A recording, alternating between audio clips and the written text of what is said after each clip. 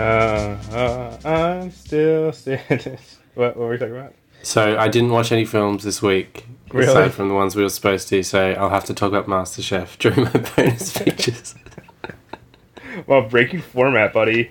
Actually, and also, I guess I could break format and talk about Good Omens as well, because I did watch that. Why? It's a good question. It did not look to be that good.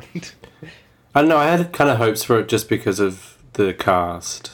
And indeed, the best thing about it is Michael Sheen and David Tennant. They carry it, pretty much. It's not that good. It's Do you pretty like bad. Neil Gaiman? No, I don't. Nor do I like Terry Pratchett particularly. That was the thing I was going to ask you, so... I don't know why you watched that, you. I kind of, like, my brother liked Terry Pratchett, so he's always, like, around when I was growing up. And I used to listen to the audiobooks read by Tony Robinson. Mm-hmm. But I never quite connected with it. And I always had a problem with the way his books always clicked into quite a conventional storyline. He was quite obsessed with certain types of plots. Uh-huh. So it always seemed like an interesting premise, his Right, book. but they Like never- they had like an interesting like idea at the center of them. Uh, And then it would kind of devolve into a good versus bad showdown by the end, and it was kind of boring. it does sound And boring. that's basically what happens with this, in a way. It sort of gets swamped by its own plotting and becomes less interesting as it gets towards the end. So- I'm sorry. Doop-a-doop-a-doo-doo-doo. Doopa-doopa-doopa-doopa. Feeling like a little kid. I'm still standing. Started to burst out my Elton John impression On the show or in the music? in the music. Are you excited to hear my Aces Hello Peril track? I am. and you better not let the computer rap. This is Oh, Hunter needs no. to rap. This will be all me. I can't make the computer rap. Good. I just don't want to listen to that song again. By that song, I mean any of them. Like a tennis ball. Bounce back. I'm still standing. Okay, should I keep on going? Yes, please. Has anything happened to you recently? Not really. I started working more hours, but that's about it. How's the job search going? When I used to ask you that all the time. I do. I thought about it again, actually. I was going to mention that. I've actually... I haven't done anything, but I've, thought... I've had the thought, I should do something about this situation soon.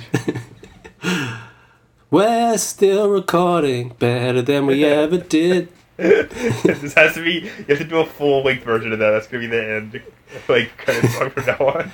Deal. I'll end this episode with a full-length rendition of I'm Still Standing. It has to be exactly the same length as... Yeah, I'll do it. Okay, good. I'll even try and match the BPMs. There's little apps where you can work it out. This could be the best episode just for that. Plus my Elton John pastiche, which won't be a pure cover. And we'll introduce Rocket Man. Oh.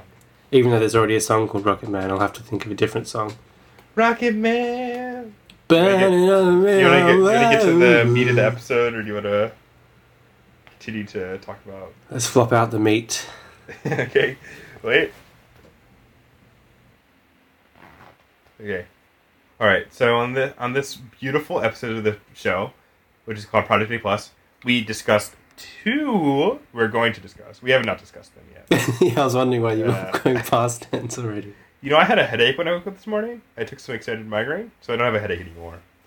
But still makes me... There's a lot of caffeine in that stuff, so I feel a little loopy.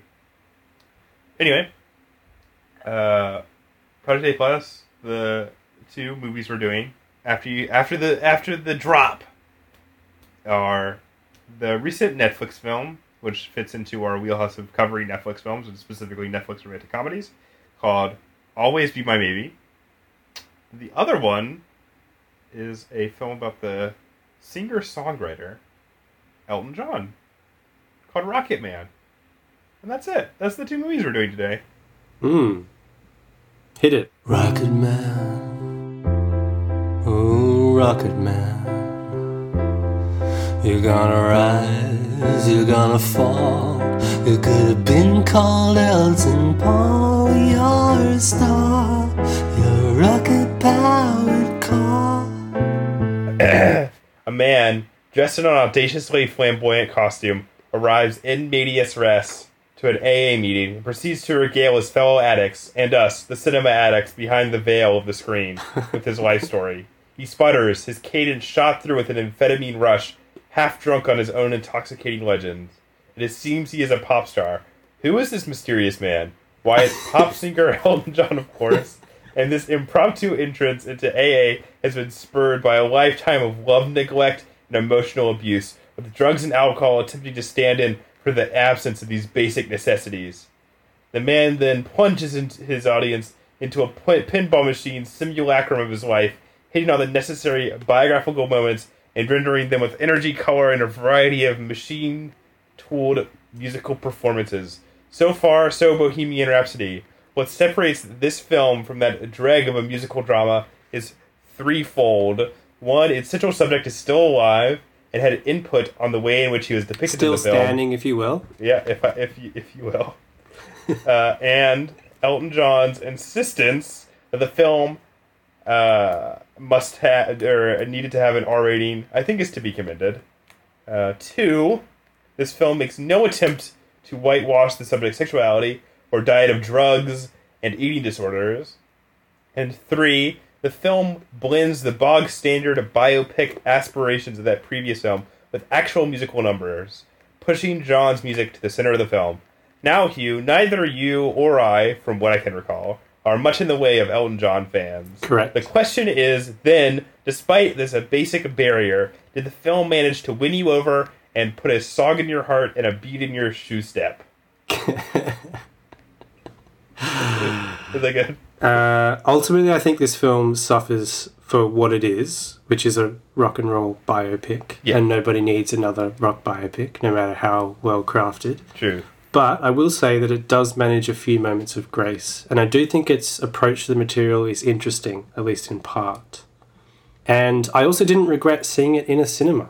Oh. And, that's not nothing, especially when it comes to this type of film. For sure. Which is really normally better served on television, right? Yes. Usually the cinematic style is television. And I also think it's worth noting that there are few artists as perfectly suited to the boilerplate biopic treatment as Elton John.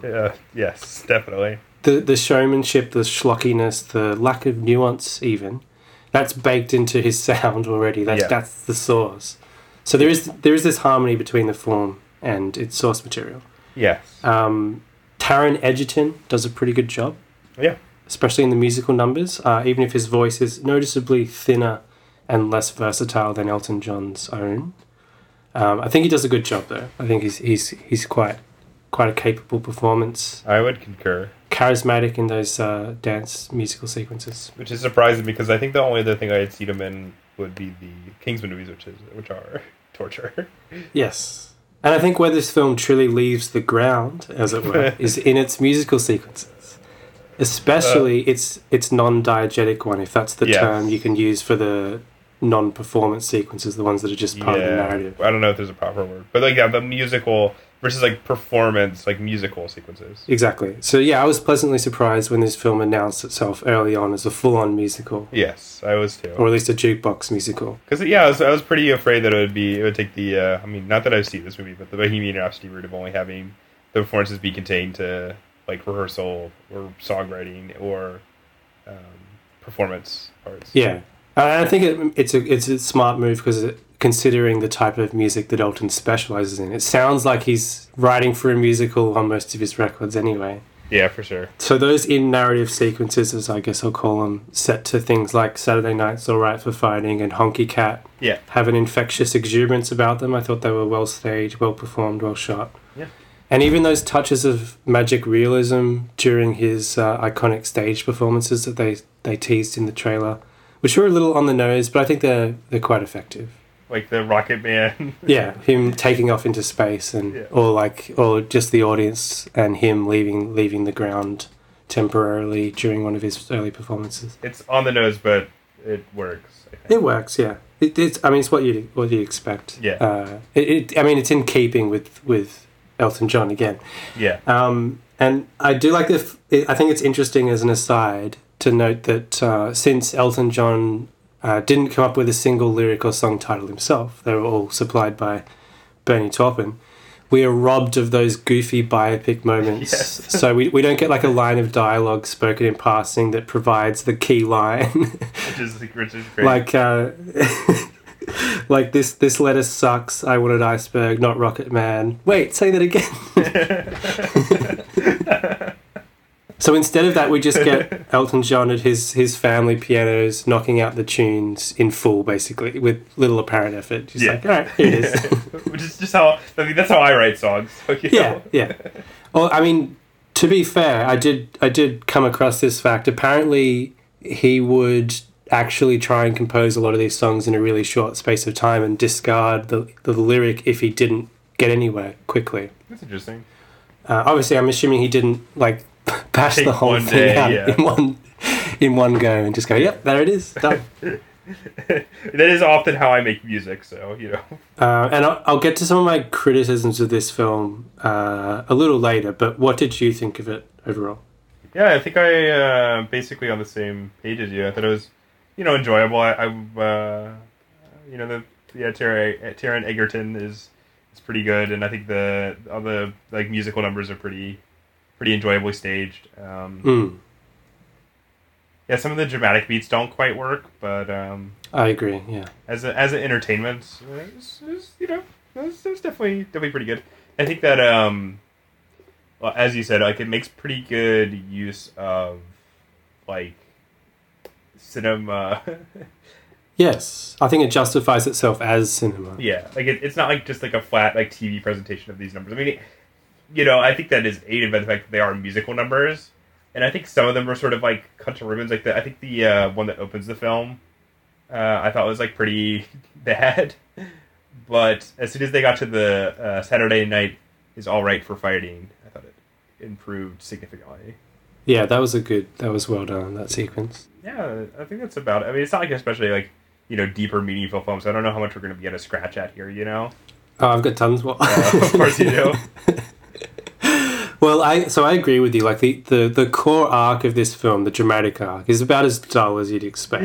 Yeah. Like we move from John's difficult childhood with a cold, unsupportive father to his fortuitous partnership with Bernie Taupin. I love it when I can tell that you started reading something. because I'm able to string a sentence together suddenly. It's like, oh, this is unexpected. Yeah. Suddenly we start using words like fortuitously more often. Yes. So we move from John's difficult childhood. We go from the with a cold, unsupportive father to his fortuitous partnership with Bernie Taupin, played by Billy Elliot. Jamie Bell. It was a strange accent. To his exploitation at the hands of these industry men, to his inevitable drugs and alcohol-fueled decline, then ending, as always, on a note of redemption and hope. Yes. Although obviously I think, what's his name? Dexter Fletcher. Although I think he does, obviously his best work with the musical numbers. He did a solid job trying to inject those non-musical sequences with some style, I think, and a sense of momentum. But there's certainly a wearying inevitability about everything. Yeah, the dramatic arc of the film is incredibly formulaic. Yeah. I mean, to their credit, Fletcher and I guess the screenwriter Lee Hall attempt to address that overfamiliarity using the AA sequence that you mentioned as the framing device of the film.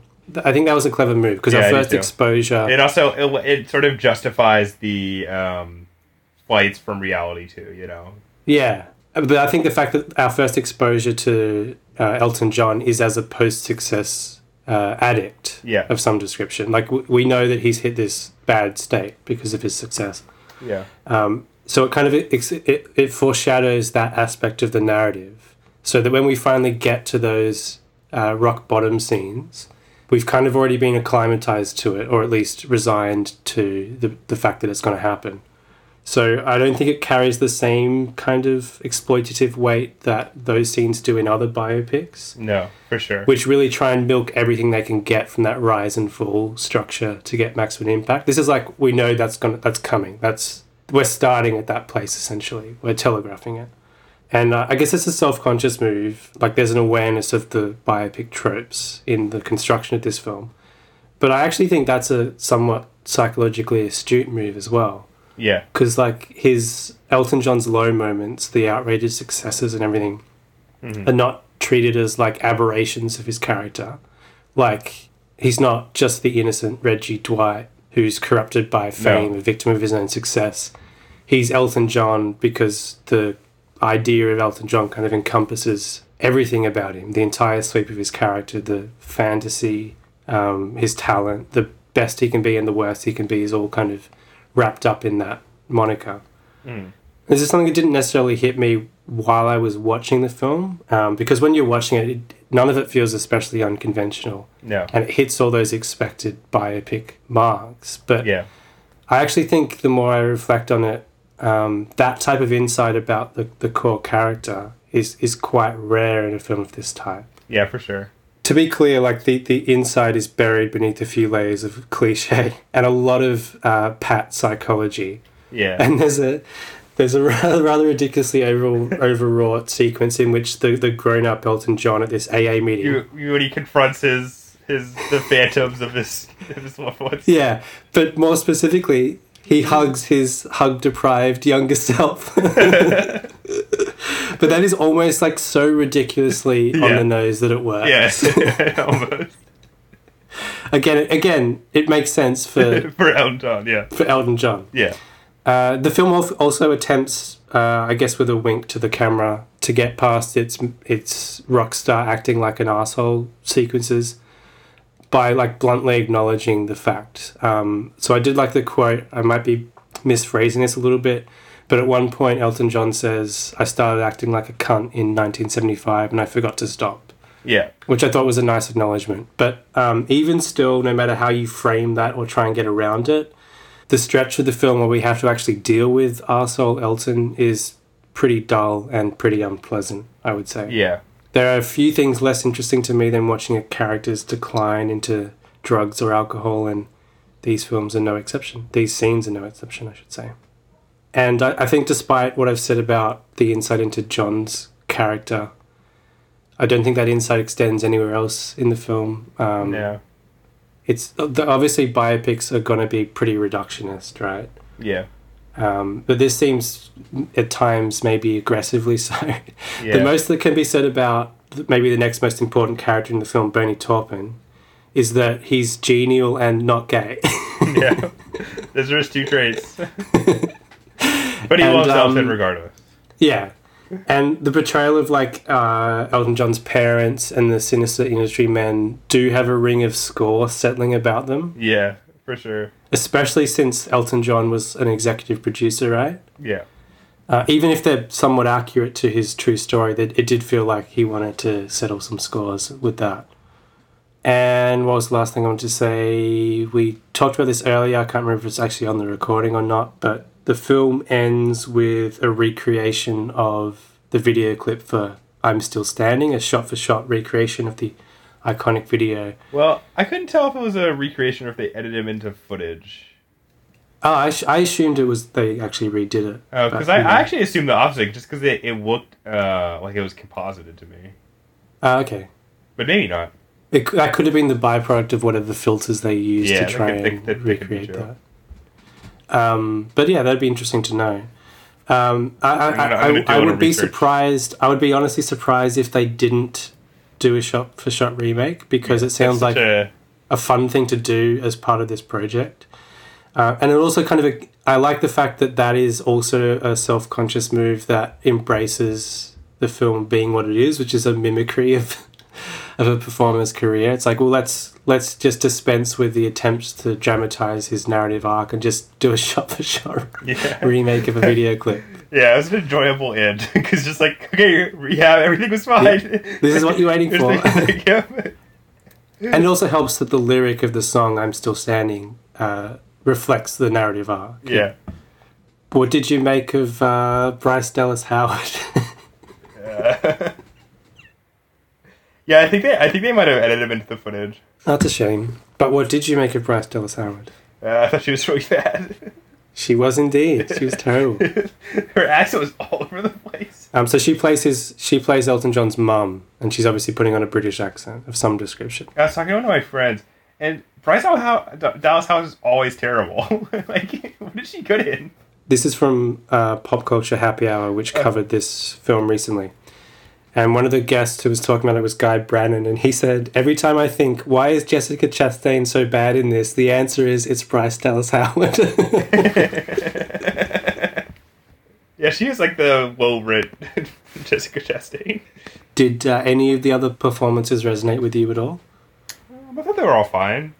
You know? I mean, none of the other characters besides the titular Elton, are particularly well drawn, but I mean, everyone seemed appropriate for the character that they're portraying. Like we've alighted talking about one of the other major characters, which is I forgot his name, the evil manager person. Yeah. He's played by Game of Thrones' Richard Madden. He's fine, I guess. Something Reed is the person's name upon which he's based. Oh, okay. I mean, he's in the same person is depicted in Bohemian Rhapsody as well. Oh, really? That's funny. Yeah. They should have had Richard Madden play him and have it be like a Jackie Brown. No, actually, a different Game of Thrones actor portrays him in Bohemian Rhapsody, I think. That's which one? What's his name? John Reed. Oh, yeah, Aidan Gillen. Wow. Oh, he's the person who I did that great clip of... There you go. God, I just know they're going to make a Bowie biopic like this at some point. It's going to be a disaster. I'm going to hate it. You can even structure it the exact same way. Yeah, you could. Except I like the idea of including his flirtation with fascism. yeah, of course. That's like that's the lowest point. We all have that low point, Hugh. Come on. It goes alcohol first, then drugs, then fascism, and then back to greatness. Wow, he was a judge on the Australian version of the X Factor. John Reed? Yeah. Wow. In 2005. So he became the manager of Queen after Elton John. Yeah. And he lives in Australia. Oh, wow. Yeah. Could go ask him the truth. That would be funny. I'm still standing. Do you know a funny detail that I discovered while looking into Rocket Man, and specifically its director, Dexter Fletcher? Mm-hmm. I grew up watching a show which was an early success for Stephen Moffat as a writer, called Press Gang. Oh, I've heard of that. And Dexter Fletcher was one of the main characters in it. So that's funny. So he's gone from acting to directing. Yeah, he was known as an actor initially. But yeah, I vividly know him as an actor, so I was surprised to come across that. Yeah, but I think Rocket Man is surprisingly enjoyable. Yeah, I would say if you're in any way an Elton John fan, oh yeah, it's like a must-watch. You get even more out of it than us, who are not especially fans of Elton John. I mean, just to be clear, he has some good songs for sure, but yeah, we're not like hardcore and some bad songs, just like we all have. And Bernie Taupin's a pretty not great lyricist. Weird. I'm still standing. That's such a good song. I don't know. There's sort of like a demonization of sex in this movie a little bit. Yeah, I agree. I mean, this you're not consciously mirroring it, but we are mirroring the podcast I listened to as well, where that Guy Brannon quote came from. Yeah. Because they did talk about the fact that the only sex depicted in this film is with that evil industry guy. Yeah, but I mean, the specific part where they have sex is like depicted pretty positively, I think. Yeah, but there's allusions to the fact that he was addicted to sex. Like he says that at the start of the film. And there's like that sort of orgy scene too. I mean, I think you're supposed to read that scene where he's like being lifted by other people as like a shorthand for he's having a lot of sex. Yeah. Yeah, that's fair enough. It did seem a little, even though this was supposedly like bravely R-rated, as we've discussed, it did seem a little chaste. Yeah, I mean, it is as Wikipedia tells me, it is the first major Hollywood production to show gay male sex scene on screen. So, just a little, pretty unfortunate. What about Brokeback Mountain? Does that not count? Do they have a sex scene? Oh, yeah. Much Oh. more explicitly than here. I don't know. I guess there's like a sort of explicit sex scene with the Richard Madden. Yeah, but that's the it felt like it was trying to seem explicit. I mean, it just seemed like a Hollywood sex scene to me, you know? So in that sense, it's progressive. Maybe even slightly shy of a Hollywood sex scene because we didn't get any pumping. No pumping. But I mean, I don't think that was it wasn't pumping sex they were having you. I don't know if you know this, but a lot of men when they first have sex do not have anal sex the first time. No, I know that, but what were they doing? Crossing I feel like swords? they were just rubbing against each other, man. Because that doesn't. Have you ever had sex before? that doesn't really work, does it? I don't know. They're scissory. They've got to move on to something else. Like it doesn't obviously doesn't have to be anal sex. That part's cut, you know. Yeah. Anyway, maybe I don't know if Brokeback Mountain is considered a major Hollywood production. Maybe that's what the distinction it's making is. Are they just going by budget or something, or what? Well, it only had a $14 million budget, but it may have been produced by... Like it wasn't one of the big studios, it was like Miramax or something, or what? Yeah, I think that might be it. So when they say major Hollywood production, Yeah, they mean they mean like a big studio. one of the big four or whatever it is. Like Paramount in this case. Yeah. Yeah, it's produced by something called River Road Entertainment. So I'm still standing. Yes, you know what? Not bad. Not bad. I'm happy to give it 3 to 3.5 stars. Me too. It did give me a new appreciation for Elton John's songs, I think, a bit. I think they work very well in this context, especially with good theatre sound. They really take off. For sure. Huh? Yeah. Like he does in that scene. Because they're inherently crowd pleasing. Yeah. So when you need, like, and especially if you had his catalogue to play with, when you needed something as the filmmaker, you could just reach in and pluck something that worked. Yeah, all the choices are pretty apropos, I think. But they did miss a trick though. You know the sequence where he says he's going to kill himself and he jumps into the swimming pool? Yeah. There's actually a song called I Think I'm Going to Kill Myself, I think. I think I'm going to kill myself by jumping into a swimming pool. But it was on one of their big albums as well. Yeah, he has a song called I Think I'm Going to Kill Myself on the album Honky Chateau. From which Honky Cat comes also. And Rocket Man itself, in fact. Whoa, he has a beard. that cover is hilarious. Yeah. Alright, let's move on. To your song. Yeah, my Hello Peril inspired... Your homage to Bay Area hip-hop commences now. Hey, guys. What's up, Hunter? I watched this new movie. What's it about? It's a Netflix film. What's the genre? It's a rom-com. What's the aura? It's called Always Be My Maybe, and it's way better than The Boss, baby. Who's in it? It's got Randall Park, who I'm sure will hit it out of the park. Up to the plate steps Ali Wong. I'd sure like to hit that ass like a bong. I guess that really isn't PC. I feel kinda bad, as you can see.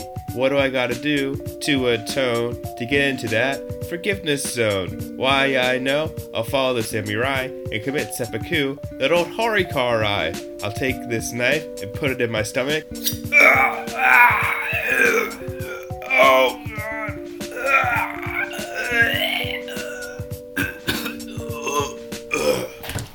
and wow, that was brilliant. I'm such a genius. That was pretty good, I must confess. All right, now I'm so excited to hear your Aces summary of fucking... Oh, it's my turn. Goddamn... Always be my maybe, baby. Yep. I'm still standing. The directorial debut of Nanuchka Khan, who is probably best known for creating Fresh Off the Boat and Don't Trust the Bee in Apartment 23. Always Be My Baby is the... Whoops. Always Be My Maybe. I see what they did there. That's clever. Always Be My Maybe is the latest addition to Netflix's growing stable of romantic comedies. Here, our star-crossed lovers, Sasha and Marcus, are played by Fresh Off the Boat alumni Ali Wong and Randall Park, both of whom also contributed to the screenplay. Sasha and Marcus are childhood friends who, after an awkward sexual encounter, lose touch and wind up living different lives in different cities. Resolved to support his father in the wake of his mother's passing, Marcus has remained in the family home and in the family business, which is like an air conditioning business or something, while Sasha has flourished as a high-profile chef in the New York culinary scene. When Sasha returns to her home city, which is San Francisco, to open a new restaurant, Sasha and Marcus are reunited, and soon the old spark returns, albeit in the guise of friendship. But things are not so simple in this game of love. Sasha is engaged to that guy from Lost who looks like a Korean Mads Mikkelsen, while Marcus is in a relationship with some hippie chick. Will true love prevail? Yes. Yes, it will. Well, spoilers. Now, Hunter, were you charmed by this latest romantic confection from Netflix? I thought it was certainly more enjoyable than other romantic comedies we watched from Netflix. Such as? Such as Set It Up. Mm-hmm. Or... what's that one? With The Kissing Booth? We did watch that. When we Adam first met. When we first met, thank you. Yeah, I think it is funnier and better than those films, but it suffers from a lot of the same problems as those films do. Mm-hmm. So, I would say I had a mixed response. I thought the beginning was terrible.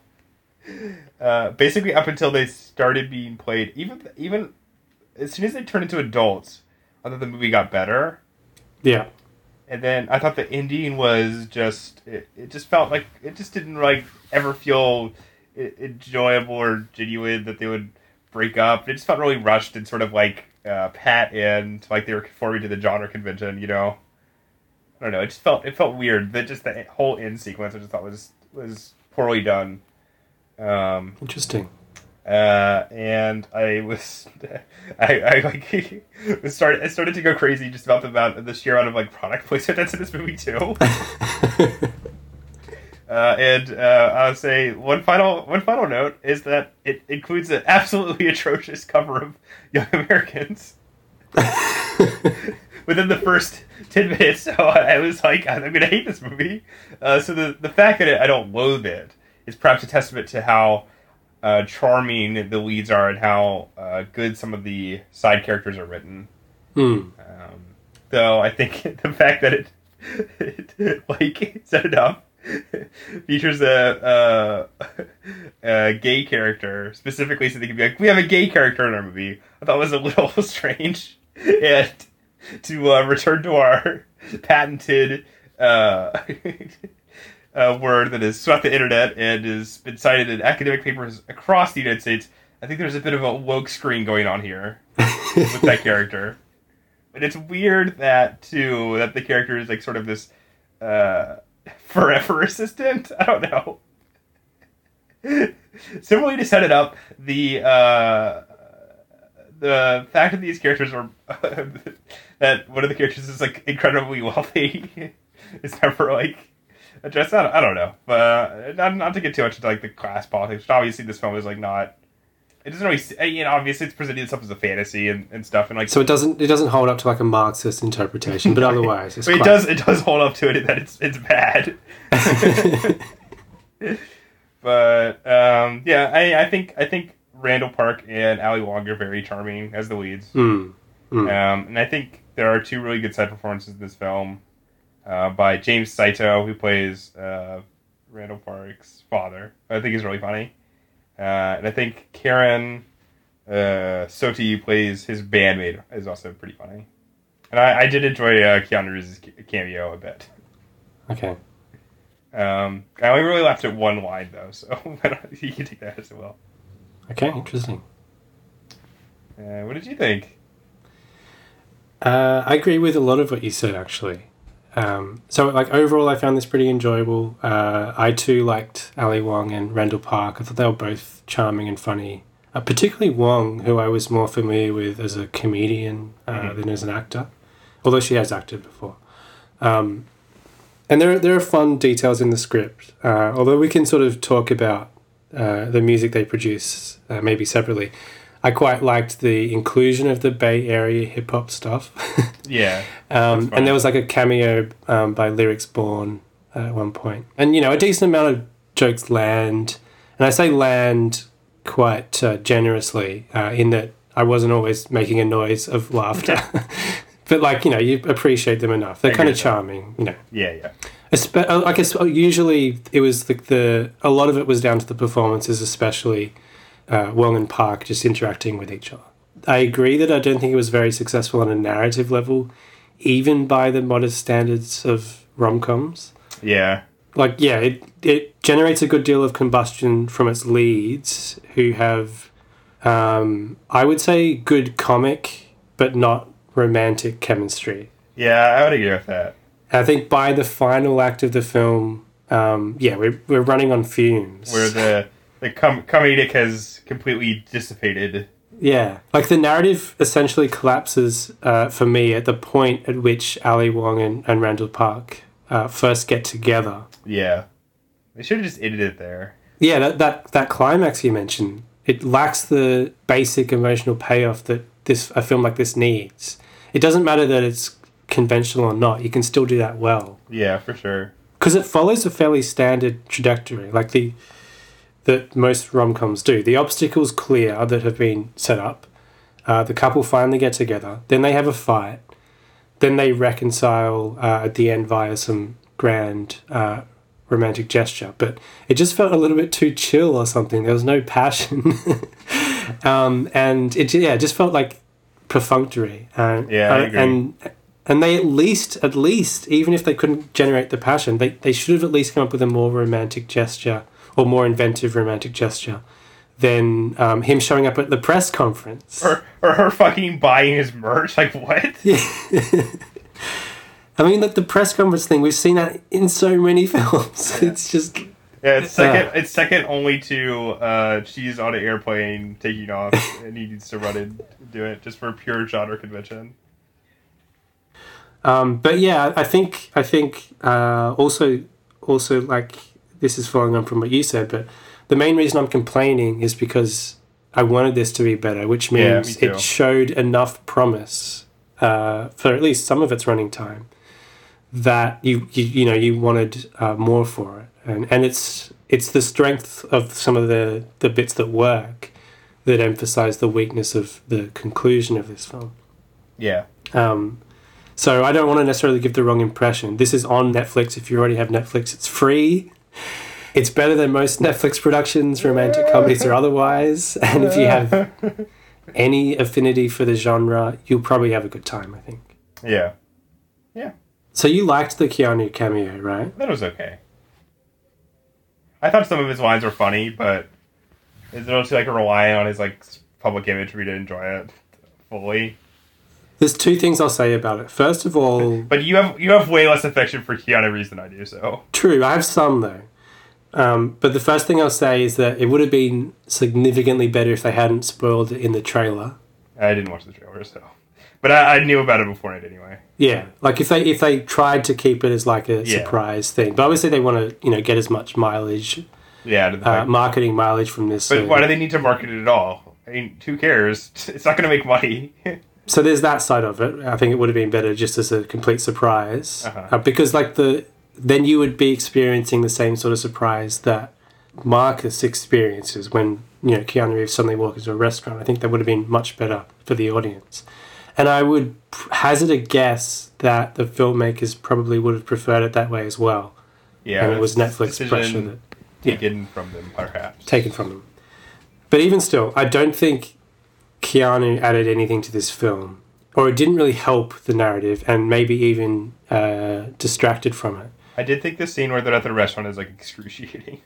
I don't need any fucking, you know what?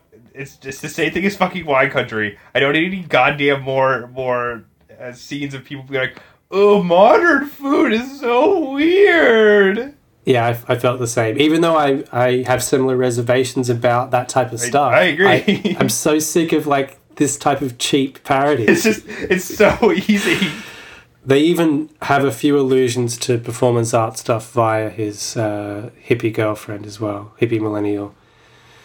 I'm glad they didn't go all out there though. But I think the whole actors playing arsehole versions of themselves thing is played out by this point. No, I don't need to see it.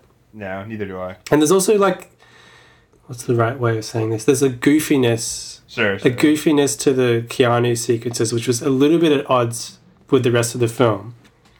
It also detracted from the fact that the emotional arc that was occurring in the background, because this sequence with Keanu leads up to their getting back together, right? Yes. That's the thing that leads up to it, and that seems like not probably the best idea. Yeah. To if you're going to have this that. throwaway goofy cameo, you probably should put that somewhere else in the film, and this should have been maybe utilize the Korean Mads Mikkelsen for this bit instead. Daniel Day-Kim. Yes, he has a name. Yeah, it did seem strange that they had basically like him and Keanu Reeves just playing like, I don't know. They seem to serve a pretty similar function. Yeah. Maybe they like had written it as the same character, and then it was like, oh, Keanu wants to do this or something like that. I don't know. Now, one thing I want to say about the band, Hello Peril. Terrible. I really thought that in the sequence when we were going to go see them play, right? I thought the joke was going to be that he was awful, right? But it's not. It's that they're good. I know, but that was like I kept on being like, but then when they started playing, I was like, oh, this is awful. So therefore, I was right about that being the joke. But no, the joke is that he's good. I guess the joke, quote unquote. So Randall Park was in a band like that. He was. That's true. And the music in this film was produced by Dan the Automator. So it has quite a good pedigree. You see, there's a photograph or a poster of the Handsome Boy Modeling School. Yeah, that's it. Which is a reference to Get a Life. Yeah, it is. It is. It's all coming together. It is. It's a conspiracy. But so when Sasha returns to San Francisco and she like reacquaints herself with Marcus, and she finds out that he's still doing his band. Like she's like, "You're still doing the band?" He's like, "Yeah, it's been going for 16 years strong." Yeah. Guess which other band has been going for 16 years strong? Buckethead. Yes. I just wanted to get that in there. So you're about as good as Hello Peril. Yes, exactly. Did you enjoy the fact that this film was co-written by the co-writer of the forthcoming Akira adaptation? Really? Yes, it was. Randall Park is... No. Whoever the third co-writer is. Michael Golmako. He's writing the Akira adaptation with Taika Waititi. Okay. Does that give you hope? It doesn't give me anything, really. I'm sure that movie's going to be terrible. Anyway, do you have anything else you want to talk about with Always Be My Maybe? Always Be My Maybe? No, I do not. It's a solid 2.5 stars for me. I might give it a 3, maybe. And it's like, okay. There's, again, like I said, the only line that I laughed at was when James Hutto was like, you should stop investing in kale. Lettuce is going to come back. I thought that was a funny line. Yeah, he was good in it. He was good value. He was. The actor who played the Shredder. Yes. Okay, well, you ready to move on to bonus features? Yes, let's do it. Should we not do the box office again? Oh, no, we have to do that. Oh, that was the worst bit of editing the last one. I'm like, Jesus Christ. Box office hooray. Box office hooray. Box office hooray. Box office. Okay, number 10, The Hustle, with $1,320,842. Okay, number 10 in Australia is a film called NGK, which grossed $53,443 and is an Indian political action film. This sounds great. Well, Indian movies really lighten up the charts in Australia. Yeah. We need to track down that Stephen Baldwin movie, though. We definitely do. What's number 9? Number 9, Oh, Brightburn. sorry. I read out number 11, which is NGK. So it wasn't in the top 10. I'm sorry. Number 10 is that 2040 documentary garbage that we talked about last time, which grossed $103,285. Wow. Number 9 is Brightburn with $2,455,683. Okay, number 9 in Australia is Top End Wedding. I'm sorry to say it's dropped 2 places from last week to number 9. But that's how movies with, tend to go. 114,642. Stay in there. Or I'll kill myself. Number 8 is Booksmart, $3,301,398. Number 8 is Brightburn. $92. with 200 I meant to say 92. Sorry. Number 8 is Brightburn, 224,779. Okay. Number 7 is Pokemon Detective Pikachu with $6,952,882. Number 7 is The Hustle with We just talked about that one. $248,344. Bucks. Number 6 is Avengers in-game. Avengers Edamame. $8,037,491. Number 6 in Australia is Imagine Vega. Avengers Endgame with I don't know what movie you're 549,418. talking about. You mean Avengers Edamame? Edamame, that's the one, yeah. Sorry. Thank you. Okay, number 5 is Jean-Marc Chaptatsui Paravenom with I'm glad you're persisting with that $11,085,459. What? I'm glad you're persisting with that joke pronunciation. Which joke? No joke. Okay, good. I mean, the totally accurate Yeah, pronunciation. thank you.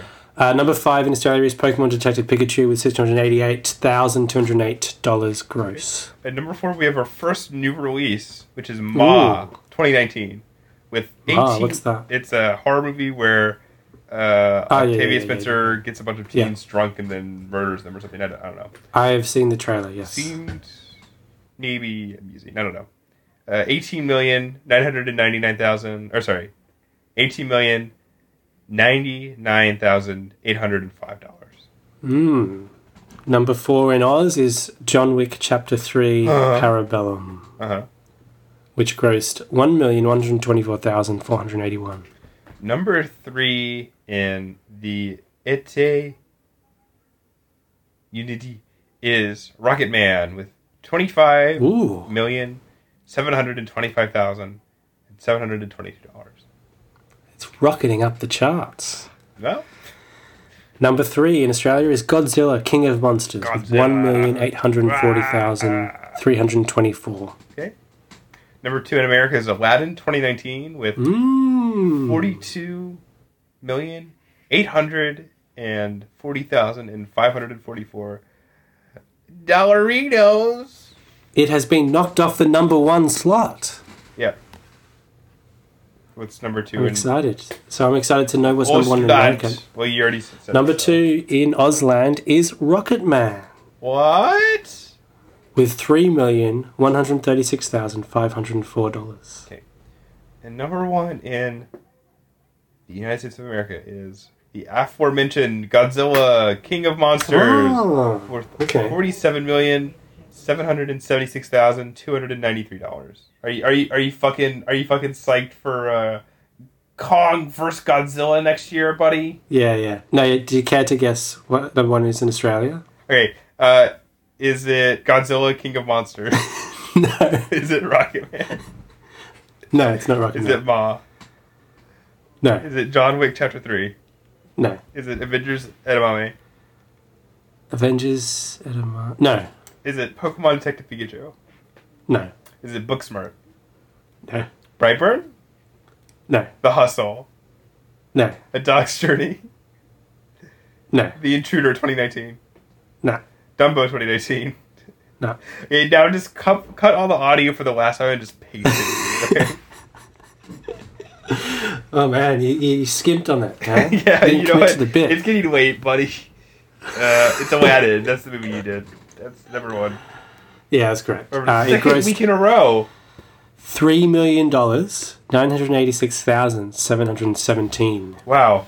That's as much as our number 8.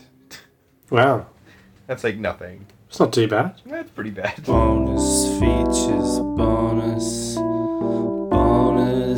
features, bonus features, bonus features. I'll go through my bonus features really quick, just because I don't really feel like we've been talking for like 3 hours at this point.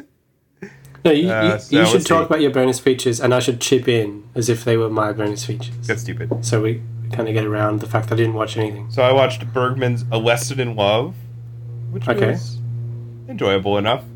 Feels like sort of a test run for the fucking Smiles of a Summer Night. Features a lot. It features a similar tone and a lot of the same cast. as that film, but isn't quite as funny. I don't like it as much, but it's still good. It's an interesting structure. Some good moments. Some moments that I didn't think came off that well.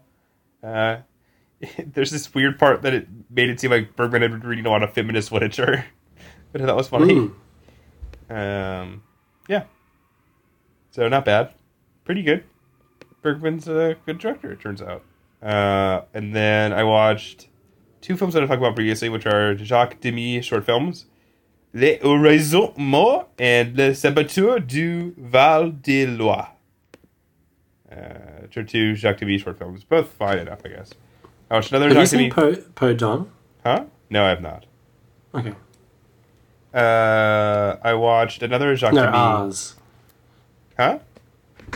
I watched another Jacques Demy short film called Ours, which is a Jacques Demy short film about this priest in a small town in France. That's okay. I watched Olivier Assayas's new film, Nonfiction, which is this sort of kind of satire about the publishing world that I really enjoyed a lot. It feels a little minor, but it has an enjoyable cadence to its dialogue, and it's funny enough, and raises some interesting questions about the future of digital technology. That sort of fucking gibberish. Kind of like the less violent and oppressive version of Demon Lover. And I watched Jacques Demy's Lola, which you have watched, and I believe talked about on the show. Yes, it's great. Yeah, just a brilliant little film. And then finally, just a mere 30 minutes before we started recording, I watched with my roommate the Animal Crossing movie, which is a film that's never been officially released in America.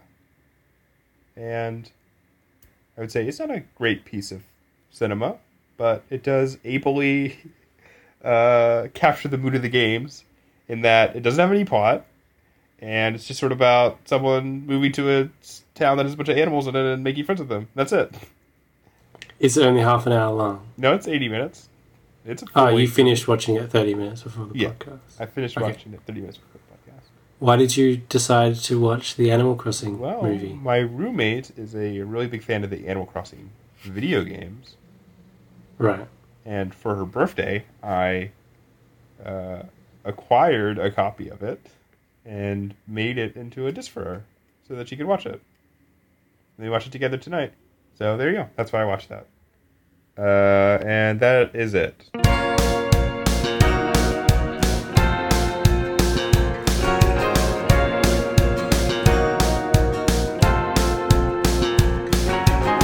You could never know what it's like. Your blood like a winter freezes just like ice. And there's a cold lonely light that shines from you. You wind up like the wreck you hide behind that mask you use. And did you think this fool could never win? Well, look at me, I'ma come back again. I got a taste of love in a simple way. And if you need to know while I'm still standing, you just fade away. Don't you know I'm still standing better than I ever did? Looking like a true survivor, feeling like a little kid. I'm still standing after all this time, picking up the pieces of my life without you on my mind. I'm still standing, yeah, yeah, yeah. I'm still standing, yeah, yeah, yeah. Once I never could have hoped to win. You're starting down the road leaving me again. The threats you made were meant to cut me down. And if our love was just a circus, you'd be a clown by now. You know, I'm still standing better than I ever did. Looking like a true survivor, feeling like a little kid. I'm still standing after all this time, picking up the pieces of my life without you on my mind. I'm still standing, yeah, yeah, yeah. I'm still standing.